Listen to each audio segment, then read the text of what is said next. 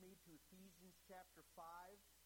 Ephesians chapter 5. If you do not have a Bible, we invite you to take one of those black Bibles that are in the chairs. And if you don't have a Bible, we'd like to give that Bible to you as a gift. And so please take it, write your name in it, and use it. Use it here and use it at home and read it. And get somebody to help you learn to read it. If you take that black Bible, it's on page 978 in a black Bible. Don't assume that everybody is familiar with reading a Bible, and so the chapters are the big numbers, and what look like footnotes are the verse numbers. And so we're going to look at chapter 5, Ephesians chapter 5, verses 1 and 2. Before I read that, I want to share a brief story that I heard from a pastor. As a pastor, sometimes I fly on planes, or I go on a public transportation, or I sit in a waiting room, or I talk with people, and a lot of times it eventually comes up, what do you do for a living? And I kind of wonder, okay, do I say I'm a pastor, or a teacher, or do I really lower the boom on him? I'm pretty much a Baptist pastor. Well, this one pastor shared a story. I like what he shared. He had just finished a PhD, and he was going to take a Baptist church on the East Coast, and he met a distant relative, highly educated, hadn't talked to her in a long time, and she said, hey, I'm so proud of you. You got your doctorate and all of that. What are you going to do? And he said, I'm going to be a Baptist pastor. And she said, oh. She said, I have no room for organized religion.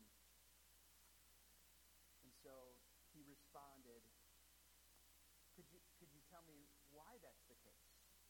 She said, well, you see, I've been around churches enough to see that they're a place full of vipers. And the future pastor said, yes, you're probably right. But do you really think that the world outside of the church is any better? She put her head down and said, probably not. The difference is, at least in a faithful gospel-preaching church, we know we're vipers. And we're repenting vipers. The world outside doesn't know they're vipers. At least far too often. He said to her all those things and said, and there's always room for one more to slither on in.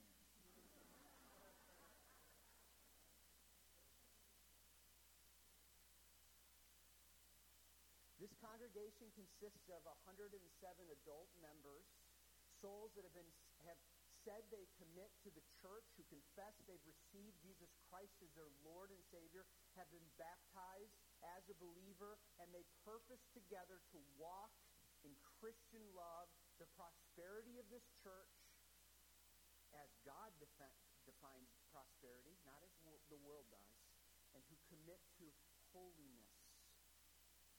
A testimony to the world, and a focus on the advancement of Jesus Christ's kingdom. Apart from those members, there are many others of you that are here, probably at least 60, who I believe are Christians. You're serving and getting involved, and you're part of this church, so that's another 60. And then that doesn't include probably another 30 to 35 teenagers that consider this their church, and then plus probably about 35 or 40 little kids, elementary kids, and so that brings us to about 240 souls that are connected and consider this their church. I am in my third sermon on a series on the life of the local church, using our church covenant, an obscure statement to most churches that's often in their doctrinal, in their constitution or bylaws, that we want to bring out and go, look at this. This is beautiful. This is the way God calls us to behave with one another. Let's make it meaningful, or if we don't think it's a good thing, let's change it. And we said we think it's a good thing. But of course, the Bible is our authority, so let's match it up to the Word of God, and let's let the Word of God drive us. And we believe that this document called the Church Covenant, or a promise of commitment to one another before God and to God. This is the third sermon on this. Here's the question I want to ask each of us this morning. Do you love the church?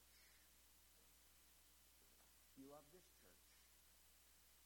Do you love the people in this church? Do you really love them? Are you committed to loving the people at Faith Church of Linden? Or another line. Let me just take it at another angle. I'll get your attention here this way. Who in this church annoys you? Don't answer that, please. You can answer by going to them and seeking to love them. Who in this church has questioned your motives? Who in this church has violated your trust in him or her? Who can you only just bear?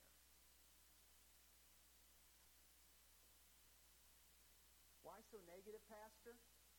Well, if you commit to being in the lives of a large group of people, and you're really committed to it, and you're in their lives, well, you're going to have this. You're going to deal with questions like this. And the marks of Christian love, committed Christian love, is demonstrated by how we care and treat one another that even meet those categories that I just mentioned. Are you close enough, engaged enough, committed in your time enough, in your energy and emotion enough to actually have potentially difficult relationships within a church? Is church an 11 a.m. Sundays relationship, and that's it, and it turns out only half of those Sundays? Is the church for you, or is the church for you a 7-day-a-week reality? Because it isn't just the gathering on Sunday mornings, but a committed family of believers who do gather, but we purpose to walk together in Christian love 7 days a week, providing a mutual care and accountability for one another for the sake of Jesus Christ, our King and our head. Is it a weekly optional spiritual vitamin that you take occasionally, sometimes great, sometimes too long, sometimes boring, sometimes unrelatable, sometimes great and boosting of encouragement, and therefore you're glad you did it. You feel better for the week. Or is it an every day of the week family with family reunions every Sunday and Wednesday night? The world and unbelievers are watching your life. Do they say to themselves, wow, see how they love one another? They're committed. They're devoted to their fellow Christians at faith. Do your children see that you love a specific group of people called the church, and they know that you are committed to pursue their greatest possible spiritual good for the fellow brothers and sisters here at Faith? Christian love is our subject this morning because, well, it's all over the Bible, and it's right at the beginning of the charge or commitments of us as a church covenant. Let me read a few passages of Scripture. I asked you to turn to Ephesians 5. Listen to Ephesians 5, 1 and 2. Paul says this, therefore, now he's just been saying how they are to be one body and one body in Christ, and they are to be united, and they're supposed to act in a certain way. So now he says, therefore, be imitators of God as beloved children. How many of you had little kids that just totally copy you? My kids would watch me lifting weights, and they would be lifting little dumbbells or little things. They would just imitate me because they wanted to be like Dad. Imitators of God as beloved children, and walk in love. Live in love. As Christ loved us say, and occasionally helped us out. He gave himself up for us. A fragrant offering and a sacrifice to God. There's a lot of other passages I could point to. I'm just going to just send you a few. 1 Thessalonians 4:9 says, now just hear these words, concerning brotherly love, Paul writes to a church. Imagine it's us. Now concerning brotherly love, Faith Church, you have no need for anyone to write to you, for you yourselves have been taught by God to love one another. John 13, he's talking to the disciples after washing their feet. A new commandment I give you, that you love one another. As I loved you, you also are to love one another. By this all people will know that you're mine, my disciples, if you love one another. 1 John 4 says, beloved, let us love one another, for God is love. And whoever loves has been born of God and knows God. Anyone who does not love does not know God, because God is love. 1 Peter 4 says, keep loving earnestly, since love covers a multitude of sins. You love it. It just overlooks offenses and forgives and forbears for the greater good of the believer. Sometimes it confronts, but it cares. It shows hospitality. Love is patient and kind, and it doesn't boast, and it's not arrogant. It's not rude. It doesn't insist on its own way. It could go on from 1 Corinthians 13. So our covenant says this. Our covenant says that we're led by the Holy Spirit to receive Christ. I'm going to skip through this. This is the first statement in the second paragraph of our covenant. We'll probably bring the whole covenant out to you in the next couple weeks again, and you can look at it. It's this. We will purpose, therefore, by the aid of the Holy Spirit, to walk together in Christian love. Listen to that again. We will purpose, therefore, by the aid of the Holy Spirit, to walk together in Christian love. It's not a difficult or unpopular statement for any pastor or any leader of a group to say to their organization, you need to love people. You go, okay, that sounds right.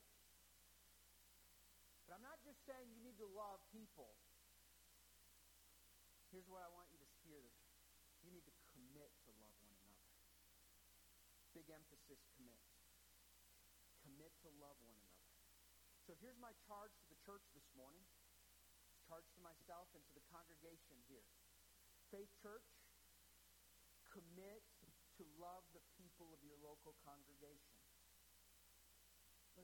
I do think that this is a Christian message. I believe that God would be honored if we would do this. Faith Church, commit to love the people of your local congregation. If you're not a member, I hope you'll see the meaningfulness of membership, of a formal commitment, and then acting out, we would act out that commitment.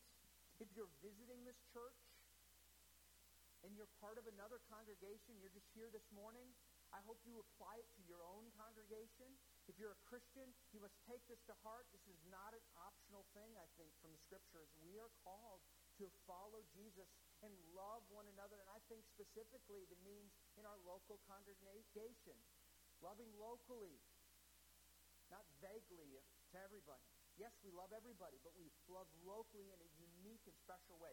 If you're not a Christian, because I believe that every Sunday there are some in here that are just visiting and that God's working in them, God's drawing them. If you're not a Christian, don't judge Christ ultimately by his representatives called Christians. We understand that if you think that the claims of Christ are really credible and that he is Lord and Savior, and the only one, it really ought to make a difference in those who take his name, Christian. We hope you'll see in a true Christian, in us as a church, a true Christian love that is imperfect, yes, but authentic and sincere, without hypocrisy, and humble and kind, and even relentless and honest and enduring. We don't claim to be perfect people. We're far from that. We're sinners saved by grace, being changed little by little by his power. We're instructed to show patience and love to one another, which means that there are going to be people that need our patience and our forbearance and our forgiveness. But But if you're an unbeliever, a non-Christian, I invite you this morning to receive the Lord Jesus Christ as your Savior and Lord. He is the only Savior, and He is Lord. He died on the cross, and He rose again to take the guilt and punishment for your sin and every sin, that for every person who looks to Him alone, repents of his sins, and trusts Him.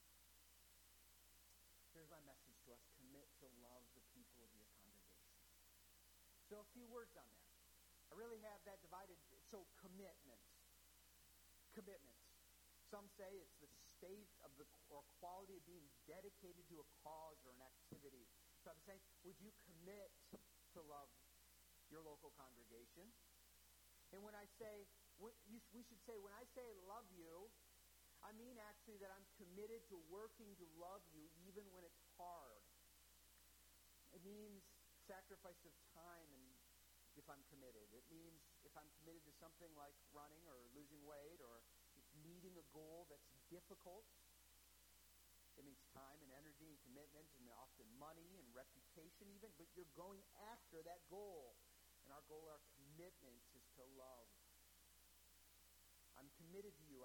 You can count on me. That's the way God is towards us.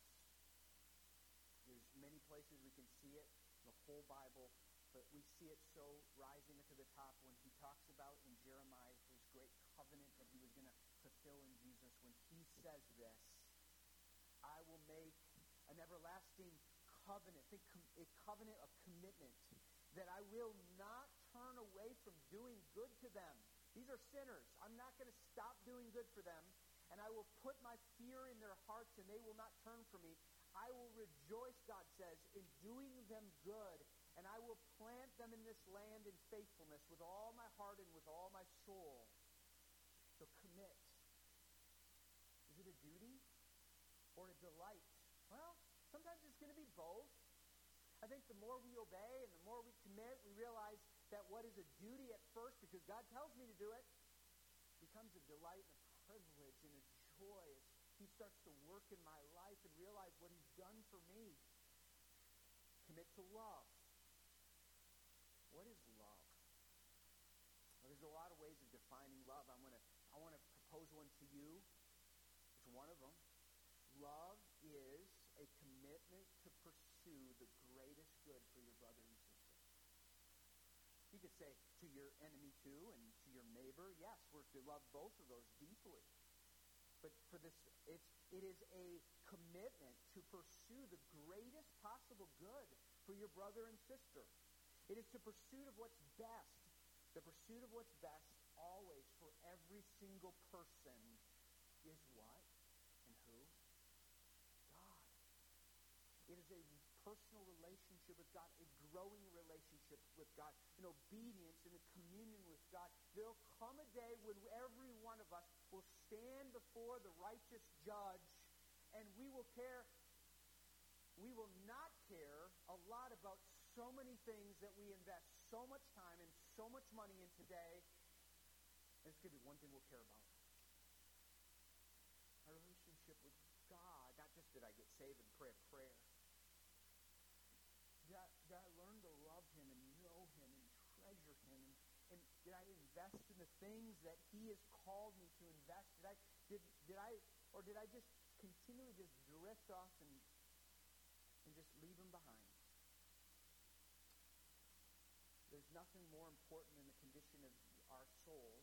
What does it profit if you gain the whole world but lose your own soul? Love is, we could say a lot of things about this, pursuing the best possible good for someone. It means and includes its giving and service. It means we give to one another. We give our forgiveness. We give our forbearance. We give our blessings. We give our prayers. We give our hopes to one another. We serve one another. We meet their needs. We care for them. But we do it all with this sense of, I'm loving them because I want them to be moved and melted in their hearts towards an openness to the greatest good possible. The greatest good possible must be connected to their relationship with their Maker and their potential Savior if they're not saved, and their Savior if they've been saved. So we need to commit to love people. I'm calling you to commit to love people. Not just an idea or a vague purpose. You need to go in love, church. No, love people. Love real people. And when you get to know real people, they're not as impressive as we thought. You're not as impressive as you thought, and neither am I. When we get closer, that means we are to love and care for and be committed to love and pursue the best in people who have bad breath, bad body odor, irritations, personality problems, tempers, and all those kind of things. They have things that have been shaped in them by nurture, bad nurturing, and they have things that are by nature, maybe sin nature, fallen worldness. Real people are sinners, and you're called to love them. And they're called to love you. Imagine that. We can be tempted to be irritated and to judge and to do a lot of opinionating and jumping to conclusions and using other people, and they'll do that for you. And you'll do that for them sometimes. Very possible. Love is, and at times includes, a feeling of a deep affection or emotion, but it's not just that. It is a commitment to pursue in people their greatest good. Peter said, keep on loving one another earnestly, because love covers a multitude of sins. And the last thing I want to say on this is commit to loving people of your congregation. Commit to love the people here at Faith. Here I challenge you to have an exclusive type of love, but don't get me wrong here. I'm not saying, and therefore be cold outsiders. I'm not saying that at all. But I'm saying a special type of godly love to your own congregation. Compare this to the love that you might have to your own biological family. I love my 3 teenage kids, Grace, Paul, and Elijah. I love them so much. There's a unique, special devotion I have, a unique prayer life I have for them, an investment I have for them. And I am called to, and I think I do, and I'm growing in loving the teens in this church. But there is a special love I have to my kids because they're uniquely mine. Now, I want to take that comparison to the church. You and I are to have a love, a unique love for all brothers and sisters in Christ because we are united to them in Christ. And so we need to have that. And more than that, the Bible says we should love our neighbors as ourselves, and that might be a Christian or a non-Christian. We are to love our enemies. But Paul wrote to the Galatians, as we have opportunity, let us do good to one another, and especially to those who are of the household of faith. There is a type of commitment that we have to those that we have committed with one another that should be special and unique. Not sectarian or elitism, but like a deeply devoted family, a loyalty. When one of your members in this church sins bigly, you grieve because you were hurt. You love them, and you're committed to them. When you see one acting badly, you're burdened rather than annoyed. Why should this matter? Is because we recognize that God has brought us together in a special way, and we have a unique and special commitment to love one another. We are to purpose to walk together in Christian love, as our covenant says. This doesn't mean that, as I said, this means we love all, but we love uniquely, and especially those in this church. God loves the world, but He uniquely loves His people. We have a special way of uniquely loving each other. So I want to say to you then, so why should we do this? Would you listen up to this? Because I'm going to give some reasons why you should love one another earnestly, why you should commit to love two people in this congregation or wherever congregation you're committed to and part of. And I believe that as you hear this, this is vital to our being melted and moved to actually have the ability to love. I wrote down a few reasons. One is we're commanded by the Lord. That should be enough, right? He told me to, I have to love. I got to love. Jesus told me to, and he's my Savior and my Lord, and he's my boss. He calls the marching orders, and I'm going to obey him. He would never tell me to do something bad. I need to follow him.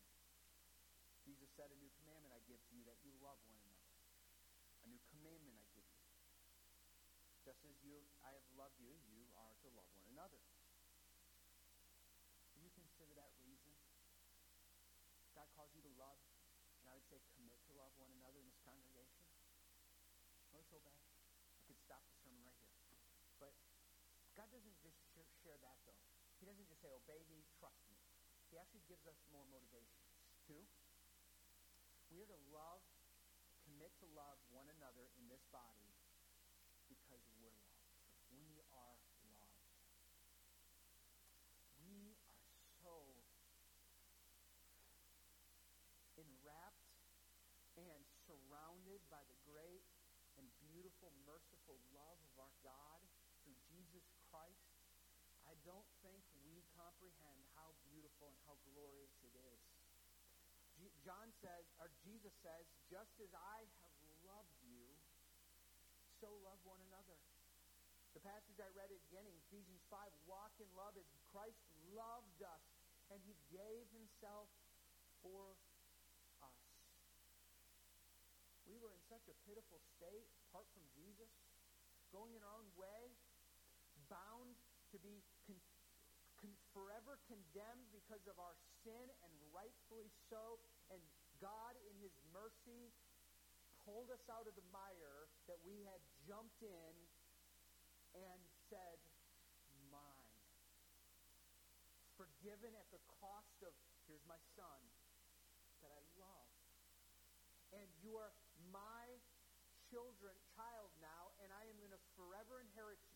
You're going to be my inheritance, and I'm going to give you every benefit of a child, and while you're on this earth, I am not going to stop doing good for you, even though at times it's not going to look good, because it's going to come in the form of trial, but I'm shaping into you a capacity so that forever and ever you will enjoy my love, and I will just pour out joy and pleasure in my fellowship with you forever.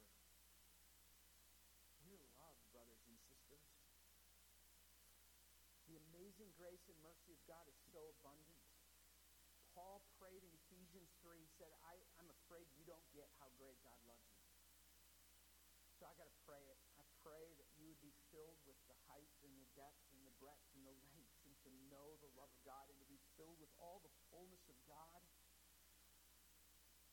When we know that those that know their love have the greatest capacity to love others. And when we withhold our love to one another at that moment, we think at that moment that, well, maybe we just earn God's love, and so we can kind of just hold on to it and not extend it to others. Same logic, well, we were forgiven much, but do we need to forgive others? God loves us. God loves you in Jesus. If you're not a Christian, would you receive that love through Jesus Christ today? Third one is that God loves them. It is helpful for you and me to look across to the person we actually like, but also the person that we struggle with liking in a church. After you get to know them, you just say, well, we clash, or our personalities just really aren't together. You need to look at that person and go, God loves them immensely. He sent his son for her. He bled and died for her. Paul says it this way when he's pleading with the church elders. He said, watch over your souls and care for your flock,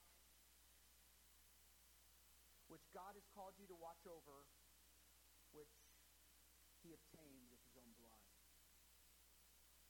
Would you look at the person you're supposed to commit to love in this congregation as someone that's bought by the blood of Jesus? What a precious thing that God loves that person so much.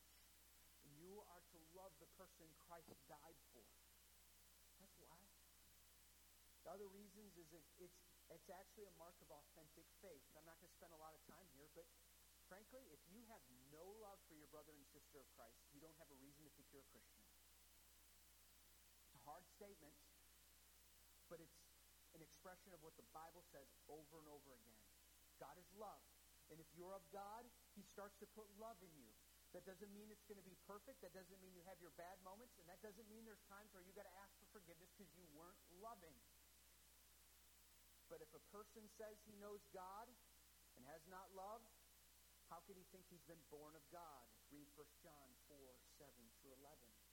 By this is evident who are the children of God and who are of the devil, he says in 1 John 3, that whoever does not practice righteousness is not of God, nor is the one who does not love his brother. Now, the last reason I want to give to you is we are to commit to love one another in this church so God would get glorified and the world would see God's glory and they'd be one. They'd be won over. They would be impacted. Do you realize that your love for one another is a testimony thing? It's a testimony of God. It's a testimony of who you are. John says, if God so loved us, we ought to love one another. No one has ever seen God. God's an invisible God. If you're an unbeliever here, you might go, you're asking me to believe in somebody's invisible? How do I do that? You know that you, brothers and sisters, make God's love visible by the way you love sacrificially and committedly to one another. It's not enough to just love. We've got to give the message of the gospel and offer it to them to be saved. But we show the invisible love of God to sacrificially loving one another in our deeds. By this, all people will know that you're my disciples, Jesus said, if you have a love for one another. For my Father is glorified and seen as glorious when you bear fruit to show that you're my disciples. The watching world needs us to love one another. The watching world, your neighbors and your family, they need an authentic, loving church on this road on Silver Lake that gather every Sundays and Wednesdays, who spread out in small groups and Bible studies and in homes and reach out to their neighbors, and they see a committed pursuit of walking together in Christian love that's supernatural and it is motivated because they have been loved and that the other person has been loved by God. And it's a mark of a disciple. Okay, I'm just going to finish with this. So how do we do it? I want to just suggest to you, how do we better commit to walk in Christian love? How do we better commit to love the people of this congregation? I mean, I could start naming names. I'm just going to name I got 107 names right here of the members, and then I have the tenders. I mean, James and Jan and Brent and Jessica and Don and Norma who are here this morning.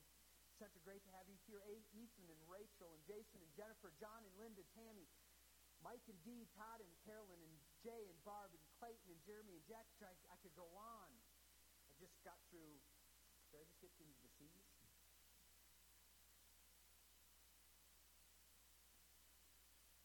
How do we do this? I hope you're asking. I hope you don't say, well, that's not for me. No, if you're a Christian, this is for you. You can't dispute it. So you say, it's for me. And I think we all need to say we can grow in these areas. Okay, how? First of all, you can't do it alone. You can't love like God wants you to love in your own steam, your own effort, your own self-reliance. That's why our covenant actually wisely says, we will purpose, therefore, by the aid of the Holy Spirit, to walk in Christian love. Now, what is the aid of the Holy Spirit? Every believer, every saved person is given, whether they totally feel it or not, they are given the influence and the dwelling and the empowering of the Holy Spirit that is more powerful than you could ever think. And it is meant to produce things in our lives more wonderful and beautiful. It's bringing heaven on earth. Because it's God's Spirit coming into our souls and changing us. God usually chooses to make that change happen gradually. And probably if we changed instantly, we couldn't handle it. But God gradually changes us. So we need to rely on the Holy Spirit. So I say, let's start by going, God, help me. I need you to do it. Will you give me love by your Holy Holy Spirit? Will you give me a compassionate? Will you give me this? Let me just list you some ways. And so one or two of them might just stick on you, or maybe a bunch of them, or maybe throughout the week as you think about this, and I'm sure you're going to watch this sermon or listen to it about 3 or 4 more times, right? On our website. Here are some ways that you could pursue. You can and should be pursued in prayer to God for love. Here they are. Would you love the congregation with your time? Spend time with your congregation. That can be applied in a lot of ways, and I'm not going to list all of them.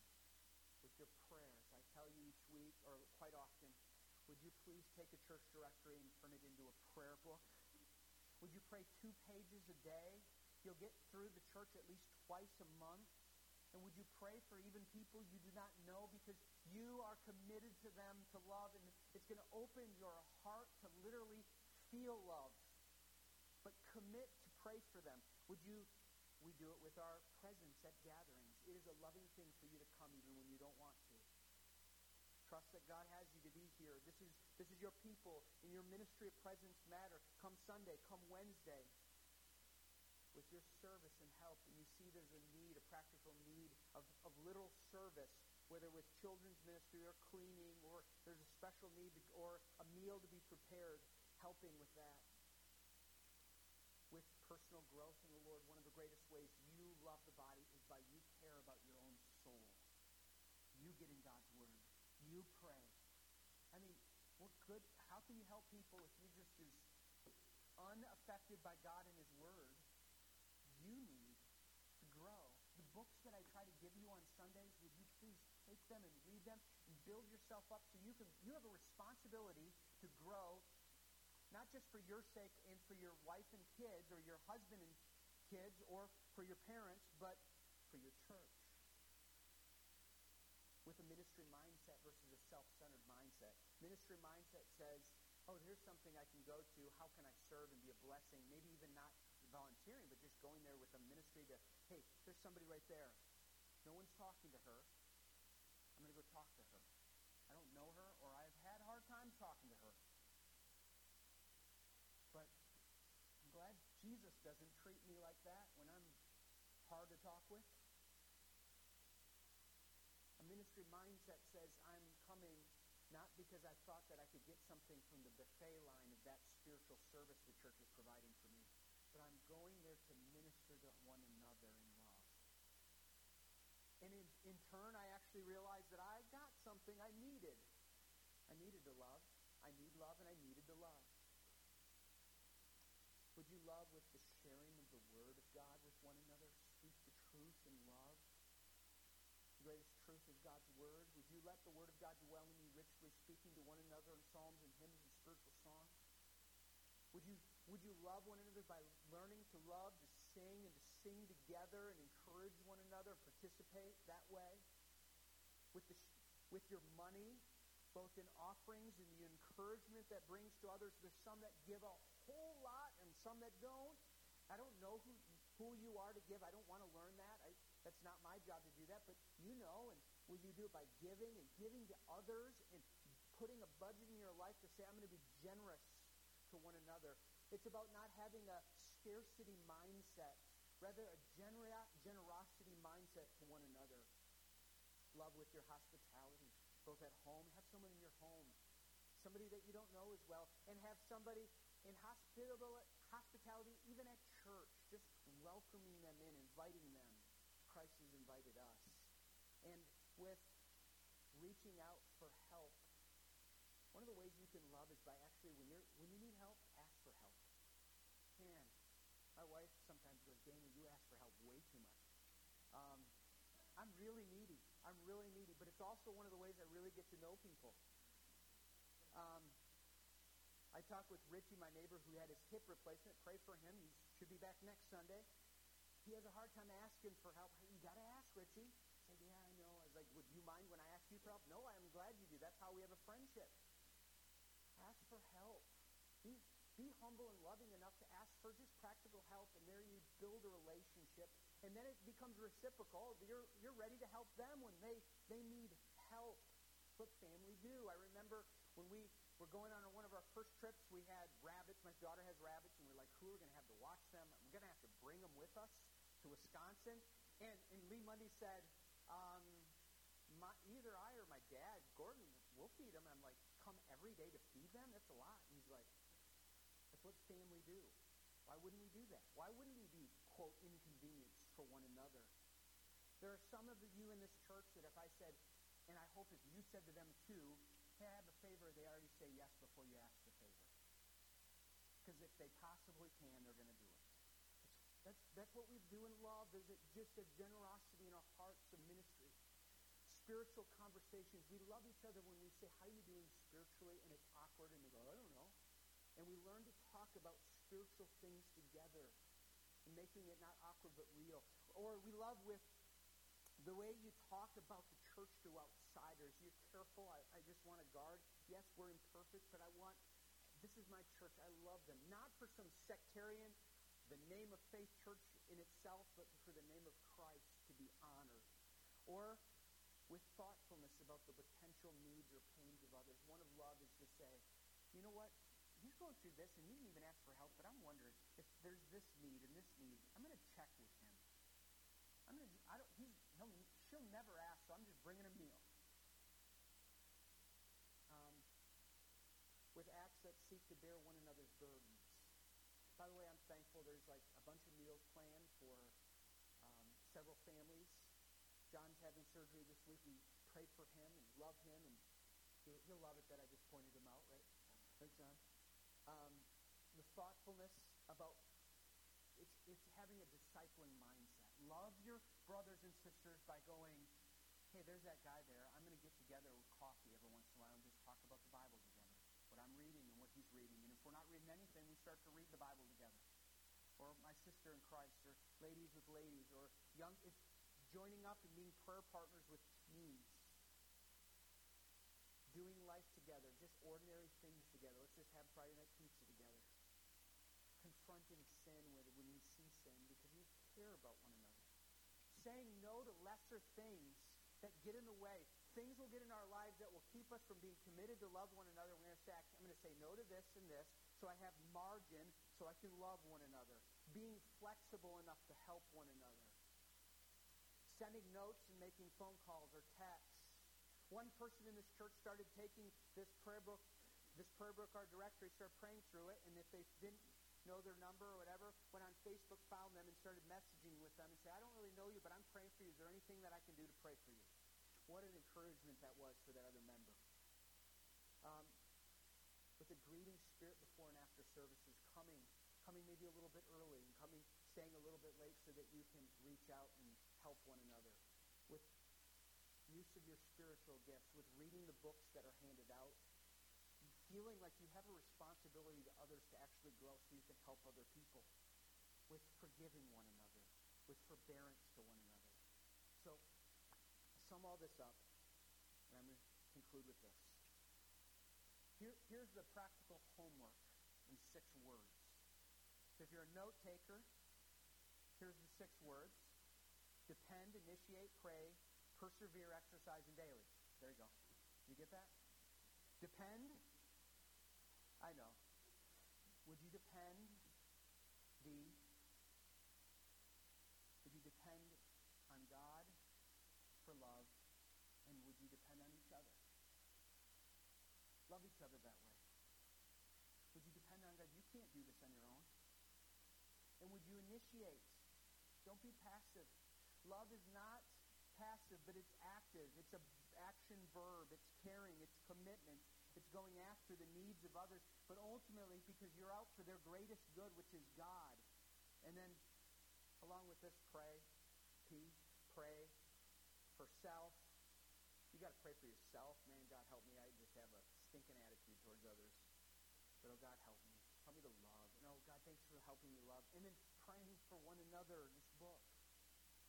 And persevere. Don't give up. I did that. I tried that, Pastor Ian. I prayed for a whole month, and nothing changed. Persevere. Be like a farmer. You grow, and you don't look at the crop every day to see why that seed hasn't come out yet. We trust the God of the harvest, and we forbear. We have perseverance in trials tribulations, and when people mistreat you or hurt you. It's a way we can respond to God's word. E is, okay, I put the word exercise. Paul said, exercise yourself for godliness. So what I mean by that was when we exercise, we're like doing self-training. I don't mean go work out and go for a walk. Those are all good things. But I mean exercise yourself toward godliness. One of the most loving things you can do is to truly seek God so you can be a blessing to your friends in the church.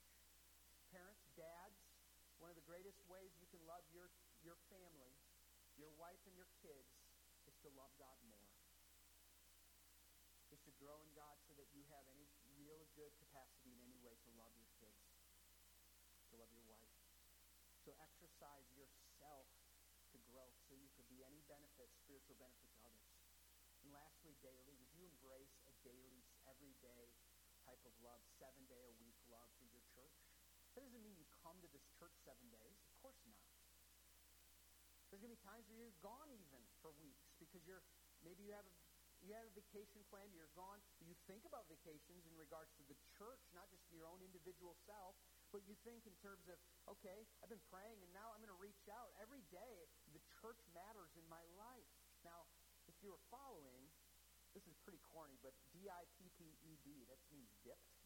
That's those 6 words: depend, initiate, pray, persevere, exercise. I mean, we're members of this church. We've been baptized. We've been dipped. That's pretty corny, but God's not corny. And Christ's love is awesome and transformative in our lives. Imagine if all 200, let's just say 170, 180 adults, modeling it to the teens and to the kids modeling it to us. So say we were all committed to Christian love to the people of this church by the aid of the